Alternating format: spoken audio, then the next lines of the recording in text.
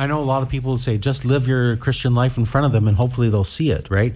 But I mean, like, what does Scripture say? How are they going to hear without a preacher? Meaning, how are they going to hear unless someone tells them? You can just sit down and have a genuine conversation with them saying, hey, look, I just want to talk about something serious here.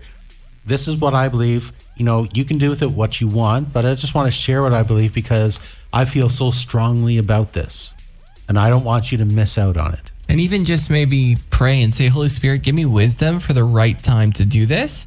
And then give me the words as well. But I want you to know too that this person's salvation, it is not in like your hands. So it's very easy sometimes to feel guilty like that. But it's like, yeah, we do our part, we spread it. But at the end of the day, it's the Holy Spirit that draws these people as well. Their hearts, they actually have to choose to listen, Yeah, I mean, as Terry was just saying, like the biggest thing you can do for them, even before you even talk to them about Jesus, pray for them. Because that's what they're going to need in order to be able to hear is a stirring of the Holy Spirit in their heart to want to be able to listen to it.